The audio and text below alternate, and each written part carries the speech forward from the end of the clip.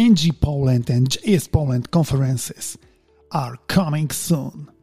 This year promises to be exceptional. We will see the Angular team on the stage. We will see Quick Creator, Solid.js Creator, experts from Google, Microsoft, Amazon, Cisco, Auth0 and many more. Join an amazing group of developers like you today.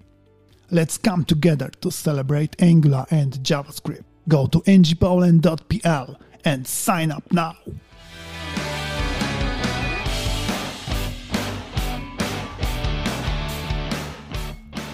What's up everyone, this is Dariusz Kalbarczyk, co-founder of MG Poland, JS Poland, AngularMaster.dev and WorkshopFest.dev. Welcome back to Angular Master Podcast. Today we've got a special guest from Poland, excellent speaker, writer, tech lead at Vizlib and Astrato. Ladies and gentlemen, Dawid Kędzierski.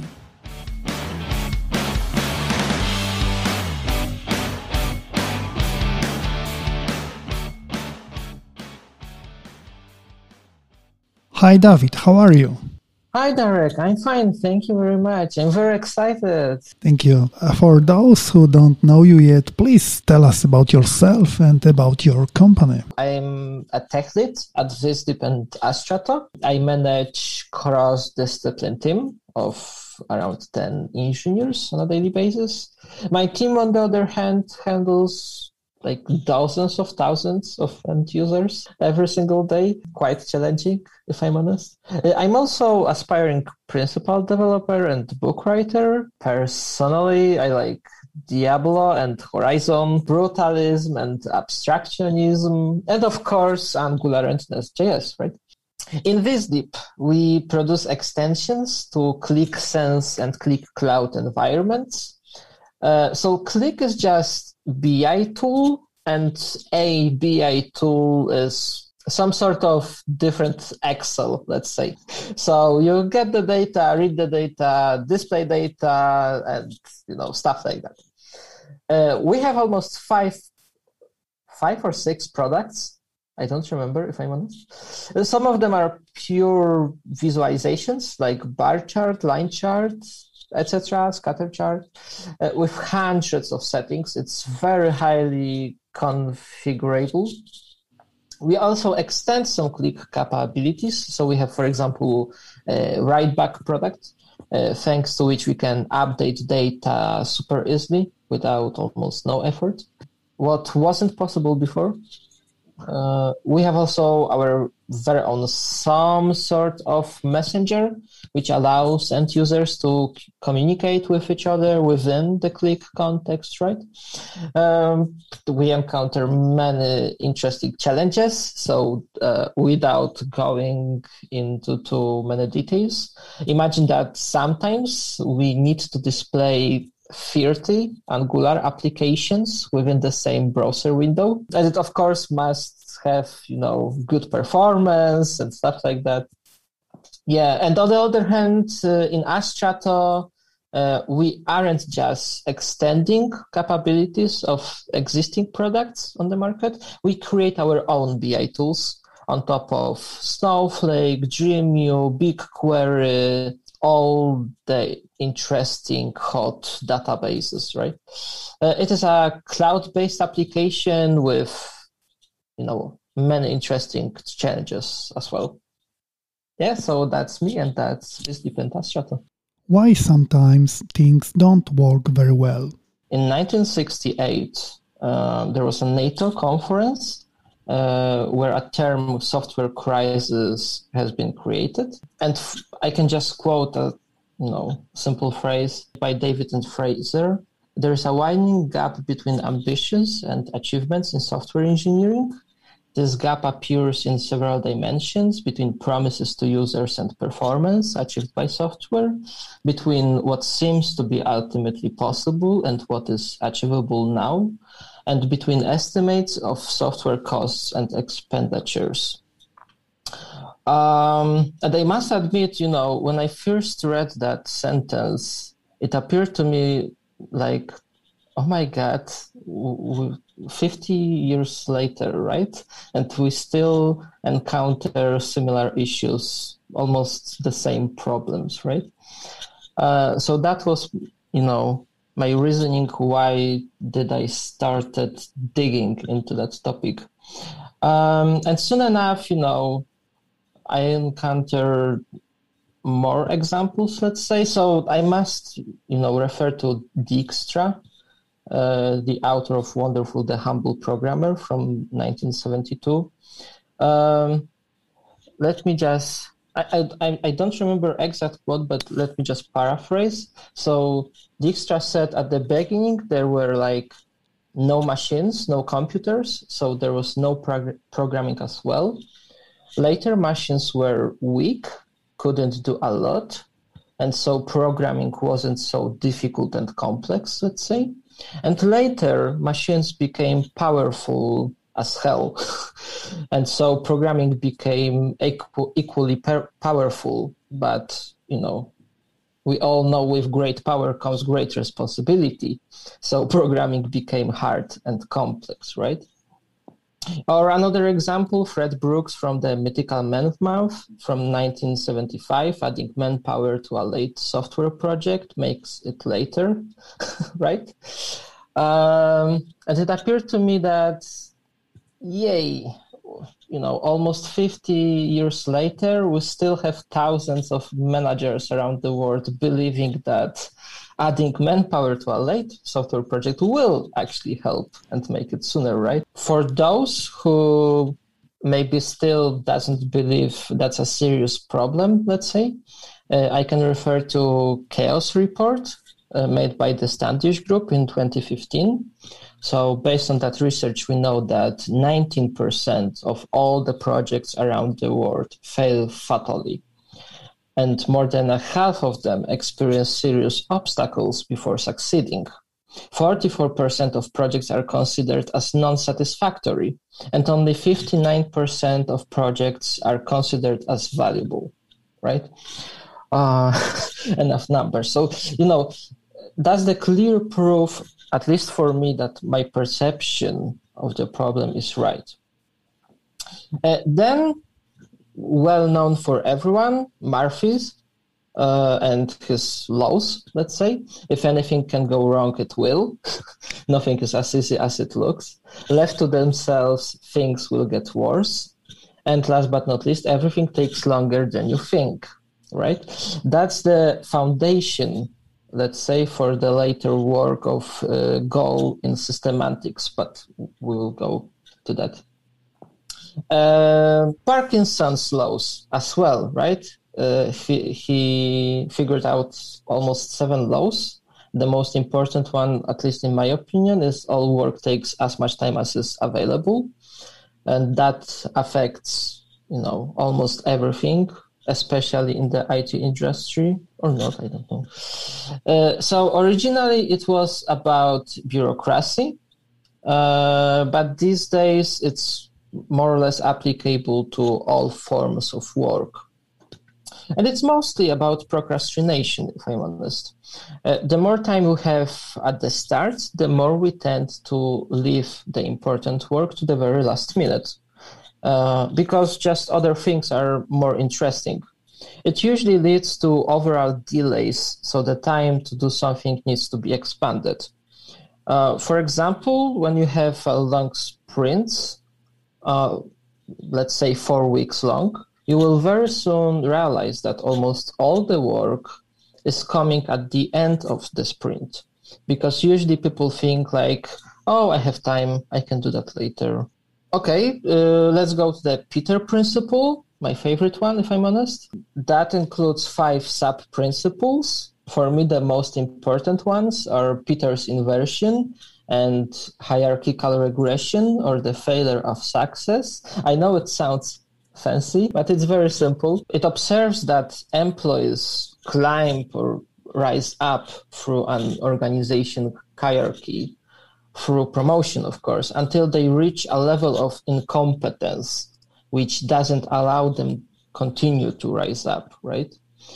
Every position in a given hierarchy will eventually be filled by employees who are incompetent. As simple as that. There's a couple of mitigation methods for such behavior. Like, we can, of course, provide adequate skill training for employees receiving a promotion, right? But I see it almost everywhere, right? And that's also a foundation for systemantics. So, about systemantics, maybe. First of all, let's clarify what a system is, right? So for Melvin Sykes, I'm quoting, anything divisible into two or more parts which function together is a system with respect to its parts.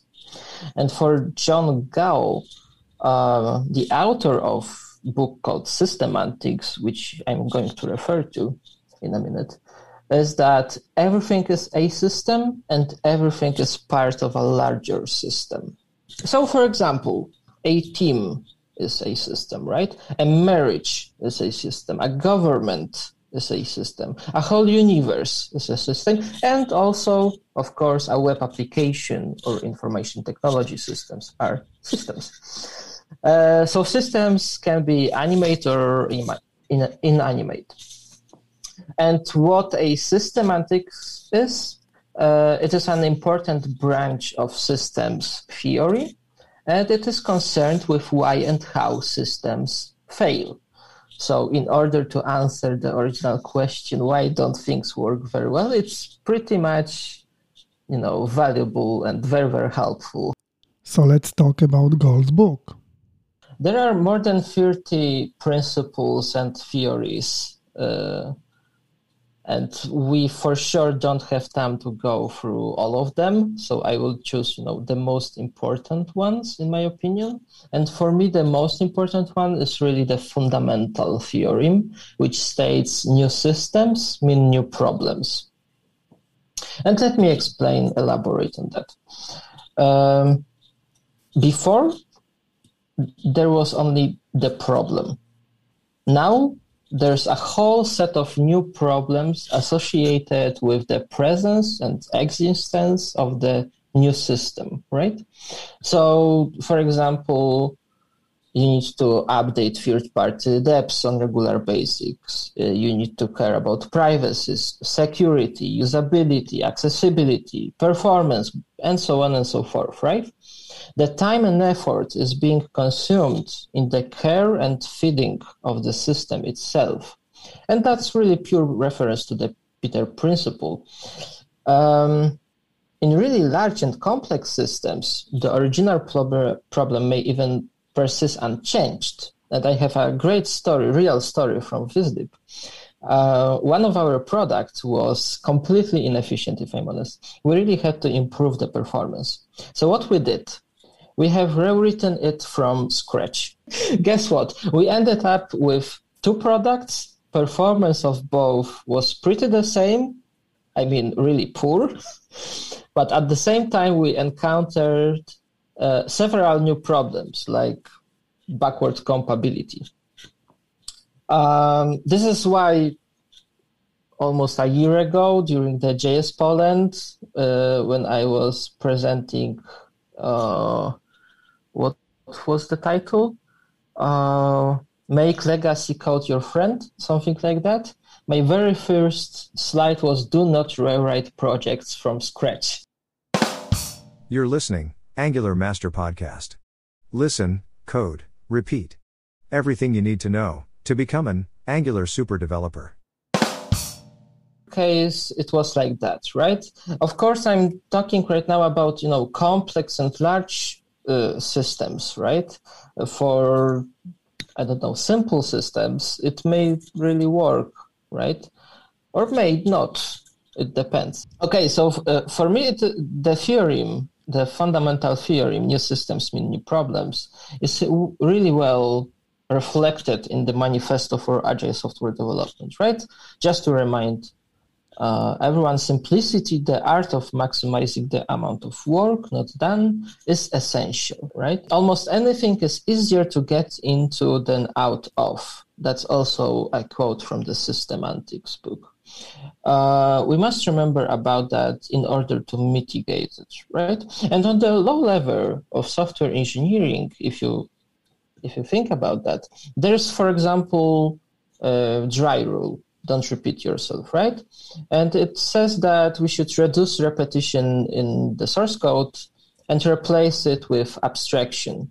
But, everything is trade-off. That's the basic rule of software architecture, right? And there's in the opposition, let's say, to the dry is rule of three, which states that two instances of similar code do not require refactoring, but when similar code is used 3 times, it should be extracted into a new procedure, right? So, we encounter some kind of dilemma, and as engineers on a daily basis, we need to handle such dilemmas, right? Okay, what else did Gal write in the book? For example, that's actually very, very funny. I'm quoting, "Systems are like babies. Once you get one, you have it. They don't go away." And later, systems not only persist, they grow. And systems not only grow, they also encroach, right? And what does it mean? Imagine that, I would just give you an example. Imagine that you have bought furniture at IKEA. You come home and now you have to assemble it.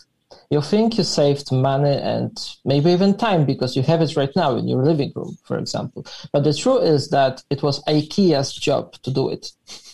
They just provided you with tools and materials, and that's it. It's up to you now to finish the job. They delegated the job that they were supposed to do. That's typical, system encroachment. Even better example, a few days ago, I was watching TV when a new ad appeared to me. For the international audience, you must know that in Poland, we have more or less serious problem with dentists. We don't have enough of them, so people often have to wait 2-3 weeks, maybe even longer, for the visit. And now, instead of resolving the real issue, the ad says, "Oh, you just need to take that painkiller pill, so then you can wait for the dentist as long as you need." And I was like, seriously? The system is supposed to give me an easy access to the dentist. It's 2022, right? But instead, the system encroached. So now it is up to me if I take the pill or not, but I'm going to wait anyway. That's the overall narration. Why things work strangely, even in paradoxical ways? Very good question. So according to Go, right, there's the generalized uncertainty principle, which stands that complex systems exhibit unexpected behaviors. And that's just because reality is more complex than it seems. There's even the Harvard law of animal behavior, very, very funny. Let me just quote, "Under precisely controlled experimental conditions, a test animal will behave as it damn well pleases, no matter how hard you try." And it's not just animal behavior, but the behavior of complex systems generally, whether animate or inanimate, is unpredictable, more or less. The fundamental failure theorem stands that a system can fail in an infinite number of ways. And any large system is going to be operating most of the time in failure mode. It has pretty interesting implications, if I'm honest. For example, what is crash-only software? Those are programs that handle failures by simply restarting without attempting any sophisticated recovery. So the crucial variable in that case is time needed for the restart or for the upgrade, stuff like that. For example, in Erlang, if a module crashes or needs to be updated, it can be restarted or replaced without affecting any other part of the program. That's possible due to modular structure of the programs and the mechanism known as hot swapping. And another example from VisDeep this time. In one of our projects, we had diagnosed that one functionality accounted for 20% of the overall number of bugs. Quite a lot, right? A lot was done to improve it. Many developers had to admit defeat, if I'm honest. It was just unmaintainable, but we couldn't give up, right? So what we did instead was crash-only software implementation. We have started reloading part of the app whenever the bug occurred. At the beginning, it was really slow, but in the end, we have reduced the time needed for the refresh from 500 milliseconds to only 30 milliseconds. That was fast enough. It was acceptable in our case. Since then, we almost never encounter any issue with the mentioned functionality. How cool is that, right? For some people, I'm just connecting the dots right now. So it seems to be very similar to the Stalin strategy. Yes, that's Stalin. So I know it may be slightly controversial, but when it goes about people management, Stalin sometimes can be a very good inspiration, if I'm honest. When Stalin was facing an individual dangerous for him, he was almost always avoiding active direct confrontation. Instead, he was changing everything around that individual, the context, the frame. So in the end, the individual was forced to adapt the way Stalin preferred. You could be surprised how often in my professional career I refer to that strategy. As a matter of fact, it is even recommended when, for example, someone is sabotaging an organization transformation. If you can't change the system, change the frame, it comes down to the same thing. And this is what we really did in our case, right? So how can we mitigate that unexpected behavior? We have crash-only software. We have, for example, chaos engineering. I would just read, a sentence from the principles of chaos engineering. Even when all of the individual services in a distributed system are functioning properly, the interactions between those services can cause unpredictable outcomes. Unpredictable outcomes compounded by rare but disruptive real-world events that affect production environment make these distributed systems inherently chaotic. And you must admit it, sounds similar to the goal theories, right? So the chaos engineering is really an approach to software testing and quality assurance. You experiment, you break a system on purpose to gather important information, useful to improve the system's resiliency, right? What else? We can refer to Manifesto for Agile Software Development. Continuous attention to technical excellence and good design enhances agility, right? So the continuous attention to technical excellence allows us to react to problems much faster. The time to market is a crucial measure in the world where systems can fail in an infinite number of ways, and where most systems operate most of the time in failure mode. We must be able to provide necessary changes, necessary fixes as soon as possible. Where does the topic for our discussion come from? I was sitting and smoking on my balcony, if I'm honest. It was mid-December 2021, perhaps, when I suddenly realized that the more I work in the IT industry, the more I see that projects in overall don't work very well. And even more, the more I live, the more I'm getting older, the more I see that things in general don't work very well or work in paradoxical ways. So I just started my research, right? I just started digging into that topic. And soon enough it appeared there's a whole branch of the computer science or just science describing almost all of my issues, right? So yeah, that's the background story, as simple as that. In software development, perfect is a verb, not an adjective. There's no perfect process. There's no perfect design. There's no perfect stories. You can, however, perfect your process, your design, and your stories. Yes, that's completely true. We aren't perfect, and projects aren't perfect. They encounter, many obstacles, right? But the major problems of our work aren't so much technological, at least in my opinion, as, let's say, sociological in nature, right?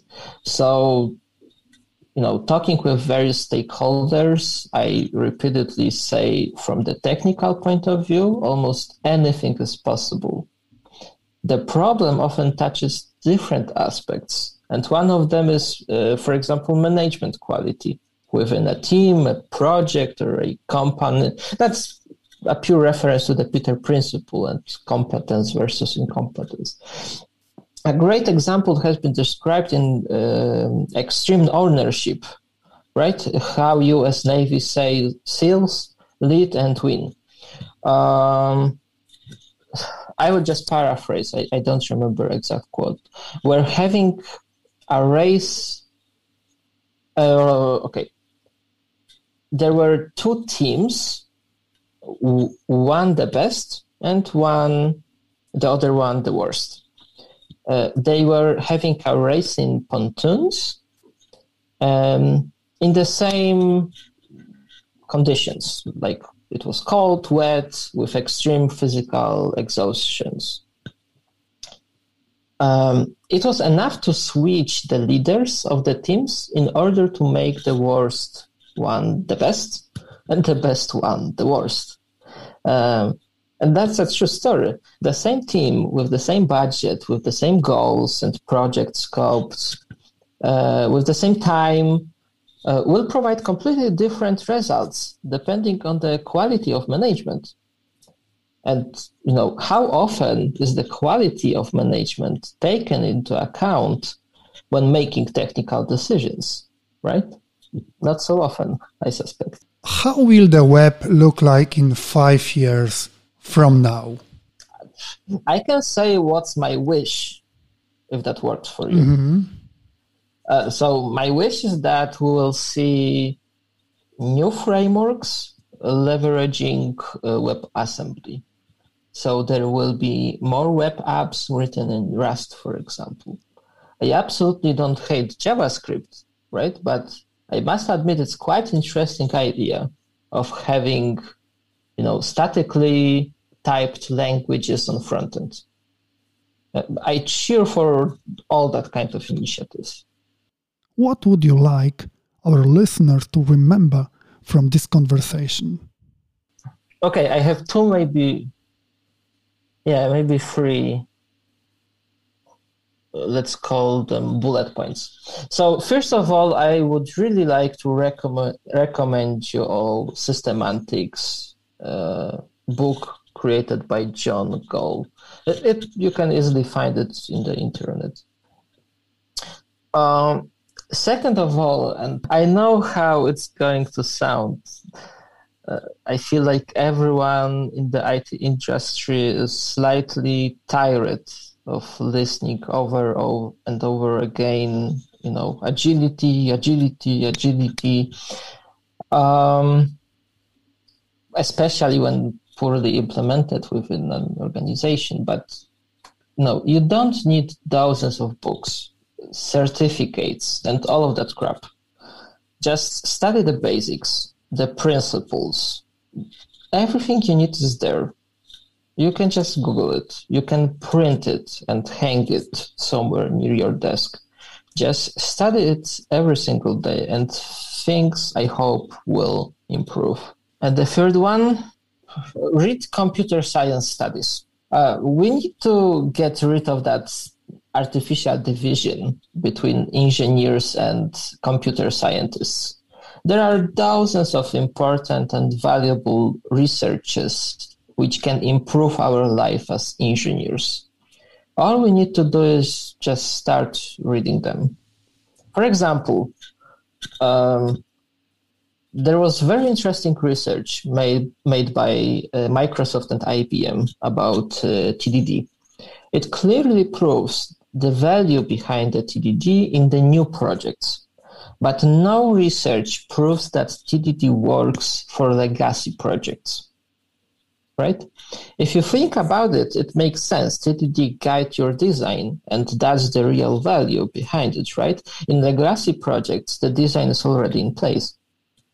Or another research, people often argue about the value of unit tests, especially on the front end. Meanwhile, it's been proven that for the distributed systems, a majority of the production failures, 77%, can be reproduced by a unit test. How cool is that, right? It can be deterministic most of the time.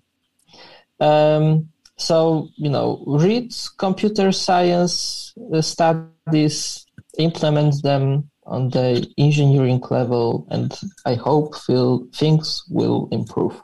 What are you going to talk about during the NG Poland speech? So in the spirit of reducing complexity and striving for simplicity, I'm going to challenge a little bit the idea behind module federation, especially in Angular, and look at import map instead. I feel like import map covers most of the use cases. And since it's built in the browsers, we can just start using it without third party. David, thank you for today's interesting conversation. I'm looking forward to your performance on NG Poland stage. Thank you very much for the invite. I hope it was a little bit interesting at least. And yeah, see you there. Thank you so much. Bye-bye. Bye. Finally, please subscribe to our podcast, leave a like and a comment to help us continue to grow.